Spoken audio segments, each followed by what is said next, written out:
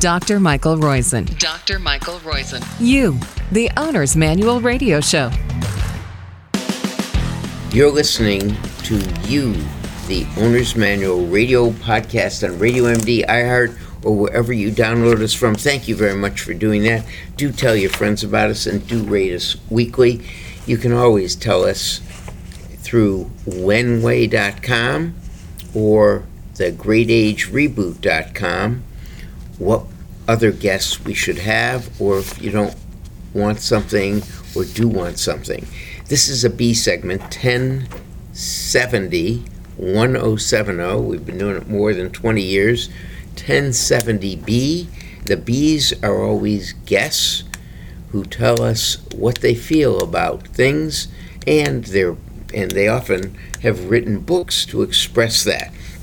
This is one that I'm just dying to interview, Richard Walker Jr., who is a physician who wrote Black Health Matters, the vital facts you must know to protect your health and that of your loved ones. And obviously at the Cleveland Clinic we have a minority health fair where I learn some of the differences and some of the difficulties the black population has in getting health care, and this book illustrates some of the differences very well. Dr. Walker, Richard Walker, is trained at Albert Einstein College of Medicine in New York and at the University of Michigan, served on the faculty of the University of Texas Medical Center, and you can find out more about this at tvp.care.com. That's Thomas Vincent Peter -care, C-A-R-E, .com as the practice area that he practices at. Thanks very much, Dr. Walker, for coming on. Thank you for having me. Do you think there was a difference in care for, that is, there's a difference not in how care is rendered, but in what care is needed for the black population? In other words, what drove you to write this as a separate entity called Black Health Matters? Well, thank you for the question, and I think that question really is a fundamental question to looking at the problem of healthcare in the black community, but it really covers both of those portions of the question. If I could, just very quickly, historically, if you go back, you look at the black population, African Americans, over 400 years, we have never had quality health care. When we go back and you look at the slave trade, from that particular point in time, the only time we received health care or any kind of care is when the slave owner recognized that his property was in jeopardy. Only then did they take the slaves to get any kind of treatment. That has continued. Now, that's not saying that we get the same level of care that we did as slaves. Absolutely not. Things have improved greatly, but not enough. And I say that because when you look at the African American population today, what we find is that we are the sickest population in the country. And our historical time in this country got to such a point that the New York Life and Equitable actuarials in 1870, 1880, and 1890, they saw that, and they wrote that the Negro population would be extinct by the year 2000. That's how deplorable the care was. And then what we find is that the continuation of implied bias is still here. And when you look at the healthcare institutions, they know about this, but in each new class of medical students and nursing students, there's nothing to address the history of what was done and what we can do to change it. Therefore, I found it necessary, looking at the health disparity today, to make mention about what we can do for ourselves. The essence of the book is empowerment. Stop waiting for the health community to do what we can do ourselves, and then partner with the health community rather than being totally dependent upon them. But that's actually a problem for all of us, isn't it? I mean, if you look at type 2 diabetes as a preventable disease, Americans are rampantly not doing things for themselves and are developing type 2 diabetes.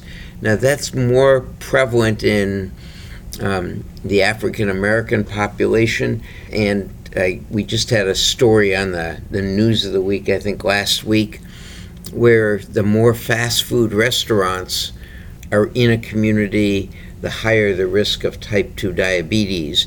And I guess there's some epidemiology in the black community as well. But this is a book, I think that although it's called Black Health Matters, it could be used by everyone, because it is a book about empowerment and about not waiting for you to get ill, but taking a command of things for yourself.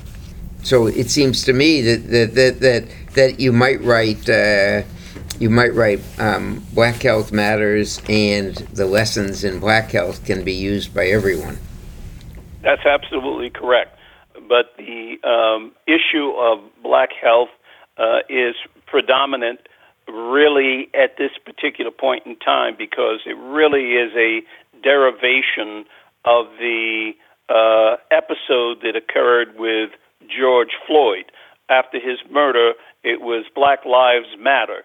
And there was a heightened awareness of everyone about the issues relating to black folks. In that regard, the book can be used by anyone, because I talk about all the chronic diseases and what can be done to prevent, to mitigate these diseases. But because of the fact that in the African American community, we get disease earlier, we have it more severely, and we die younger because of these chronic diseases. It was targeted to that population, especially at a time when we are talking about the things that are happening to us, and it's becoming more and more prevalent in the community for them to understand. Also, it's important for African Americans to understand that there is so much that can be done in terms of health for ourselves. And so this is really a good time where there's such sensitivity and awareness of what we can do rather than waiting. We should, there is no way we can't agree with that. That's absolutely true. Now, there's a higher prevalence of high blood pressure in the African American population. What should they, and some of this obviously is genetic, but what can they do? How do we get the African American community, or the black community, to do something more for themselves about high blood pressure? One of the things that I discovered doing the research was that, and again, this goes back to your previous question, one of the greatest problems that we have in the black community is the belief that all the diseases that are so prevalent in our community are genetic. The research shows that they are not. Type 2 diabetes is not genetic. It is cultural and nutritional. hypertension. Although the science says that there is possibly a genetic predisposition, there is no distinct genetic component that has been identified. The same with any one of the chronic diseases in the black community. So what that means is, and that's the good news, that means if there really is no definitive genetic predisposition to these conditions, that means that they are controllable. We don't have to throw our hands up and say, Aunt Sally had this and Uncle George had this and the whole family tree has had all these diseases, therefore I'm doomed. That is no longer the case. That is not the case. And so it's really changing the mindset to say these things are controllable based upon your culture, your nutrition, your lifestyle habits, and therefore you can do something about it for prevention. And that's also true with both prostate disease and prostate cancer, which seems to be of a more aggressive form in the black community, and breast cancer, where now at the Cleveland Clinic we have and I've just learned this today or yesterday or in the recent past, was that the triple-negative breast cancer is more common in black populations and is a more lethal form of breast cancer. And that's one of the things that we're trying to develop a vaccine against at the Cleveland Clinic. Are these just, and I suppose the question is it more lethal because we're not detecting it as early because we haven't made healthcare as available, or are we detecting it later because of if you will, we wait on symptoms in the medical community? Why are these more lethal? Do you know that? I don't know that specifically, but, as you enumerated each one of those things, it really is a combination of all of them. And one of the things that I wrote a previous book where it addressed this subject in a little bit more depth. But one of the things about the African American community, just for an example, if you take vitamin D3 in African Americans, the level of vitamin D3 is deficient because of the pigmentation of the skin. Therefore, in modern days, we don't go outside as much. We wear long shirts. And you take that combination, studies have shown that a deficiency in vitamin D3 is more prevalent in the African American community. Up to 94% of the population is deficient. And with that, there is a much higher incidence of prostate disease, breast cancer, and when you add the poor nutrition, poor lifestyle habits, all of this is a combination. And then if you step into the medical community, you find the implied bias, which means we don't get the attention, we don't get the focus, and we don't go early enough in order for us to correct the frequency of the occurrences of these disease and or the severity.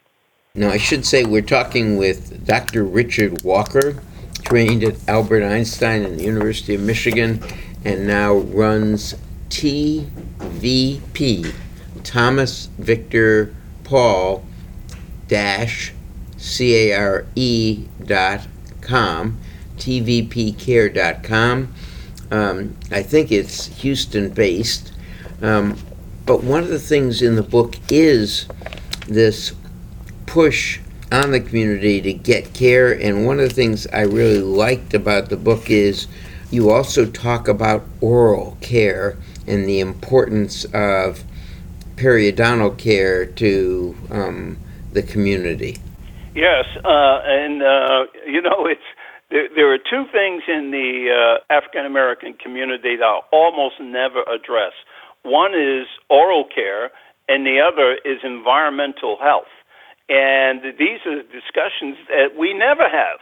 And so I thought it was really important to bring these to light so that people understand the importance of getting early dental hygiene for the children and the frequency of getting that and how it plays such an important role in other diseases. Also, with environmental health. We never talk about environmental health in the black community. We always think it's about trees and all that sort of stuff, when the EPA has identified the underserved communities as the most toxic communities in the country. And for every one George Floyd, and this is not to minimize or demean what happened to George Floyd, but for every one George Floyd death, and of course there have been thousands of deaths in similar fashion, there are thousands of unborn children. There are thousands of children born prematurely or with congenital diseases because of the toxicity of the community. And nothing is mentioned, ever. And these industries, they know this, where they put the plants were built knowing that if they built them in the underserved communities of color, we didn't have the political clout nor the financial wherewithal to speak up and to resist. And so we are dying and we have more disease because of both the oral and the environmental exposures. Yeah, I think those are incredibly important points to accentuate. And so I really appreciate that. There's been a shortage, if you will, and I don't know if that's the right word, but a lack of black physicians. So you're obviously one who has led and been important in this. Is there also a lack of black dentists? Yes. The professions are woefully underrepresented by African Americans, and this is a very difficult problem to solve because there are so many layers as to why. Just like with everything else, there are so many layers, and it is a combination of the things that occur in the home, not pushing hard for kids to step into the sciences, to really have a focus in those areas, in those professions, as well as the overall communities, educational communities, not driving to seek out more professionals from those communities. The University of Houston is a brand new medical school. I think it's only 3 years old now, and it has emphasized getting people from the underserved communities into medical school so that they can return to those communities to serve them. And that should be the case in almost any community. If you take the Native American community or the Latino community, communities should be represented by a host of professionals, but certainly there should be a predominance of the people from that community who serves the community. Dr. Walker, what was your route? How did your parents or who was it who motivated you to study hard enough to go the route you have? Again, I want to thank you for raising that question because, a lot of people, they look past that. I was born and raised in Spanish Harlem in New York, and I don't know if people know anything about Spanish Harlem. Spanish Harlem at the time in which I was growing up had the highest murder rate of 16-year-olds to 35-year-olds in the country, of African American and Hispanic males. And what I saw, it was just something in me that I refused to accept what was happening to the majority of my friends. 90% of my friends were murdered, in prison, or on heroin. And there was something in me, and I believe it had to really start with my parents, where they would not let me hang out. And I saw what happened to so many of my friends and their parents, And I just said, that's not what I want. But really, I have to give credit to my wife. We got married at 18, and at 18, she had the wherewithal, the wisdom to tell me I could be anything that I wanted. And I was always sick as a kid, always going to the doctor. And these doctors would come in, this is in the days of Dr. Welby, they would come in with these beautiful white suits on and their stethoscope, and I just said, oh, this is so marvelous, but they always made me feel better. So it was a combination of things, meeting my wife, having the experiences of always being sick, and then seeing this representation. Of course, there were no black figures, but it was the representation in those white suits that when they came in, I knew I was going to get better. And so it was the epiphany for me to say, that's what I wanted to be. The danger came because when I started telling my friends, if they ever ask, what do you want to be when you grow up? And I said, a doctor, I got humiliated because they laughed at me, and it was like, where did you get that idea from? Because there was no such thing in the community. So I learned to keep my mouth shut. And I didn't tell anyone until I got older. One day when I met my wife, we got married at 18. She asked me the same question, and I said, okay, I'm going to trust her this one time. And I told her that, and she shocked me by saying, we can do anything. You just don't hear that in the community like that. And for her to say that to me, that turned my entire life around and gave me hope. And one thing led to another. It wasn't by design. We just refused to quit. And obviously, Dr. Walker, you're giving hope to a lot of others as well. So we got to thank your wife as well as you for doing this podcast with us. The book is called Black Health Matters. It's really an incredibly well-written and interesting book on how you can take control of your health. And Dr. Walker, we're privileged that you did come on. The website, again, is T. Thomas Victor Peter, tvp-care.com. Thanks again for coming on. Caitlin, thank you for engineering, and especially thank you, the listener, for downloading us. I should say that this is the epitome, as you go through this is the epitome of a 6 normals plus 2 medical plan or health plan, because what he does is talk about how you get a normal blood pressure, how you get a normal LDL cholesterol, how you get a normal glucose, and what role the physician and other things such as immunizations should play. This is a wonderful book, and it is part, I guess, of our classic 6 normals plus 2 health segments and health plan and insurance plan and medical plan segments. Thanks again, Dr. Walker. We'll be back next week with 1071A and B. Thanks again.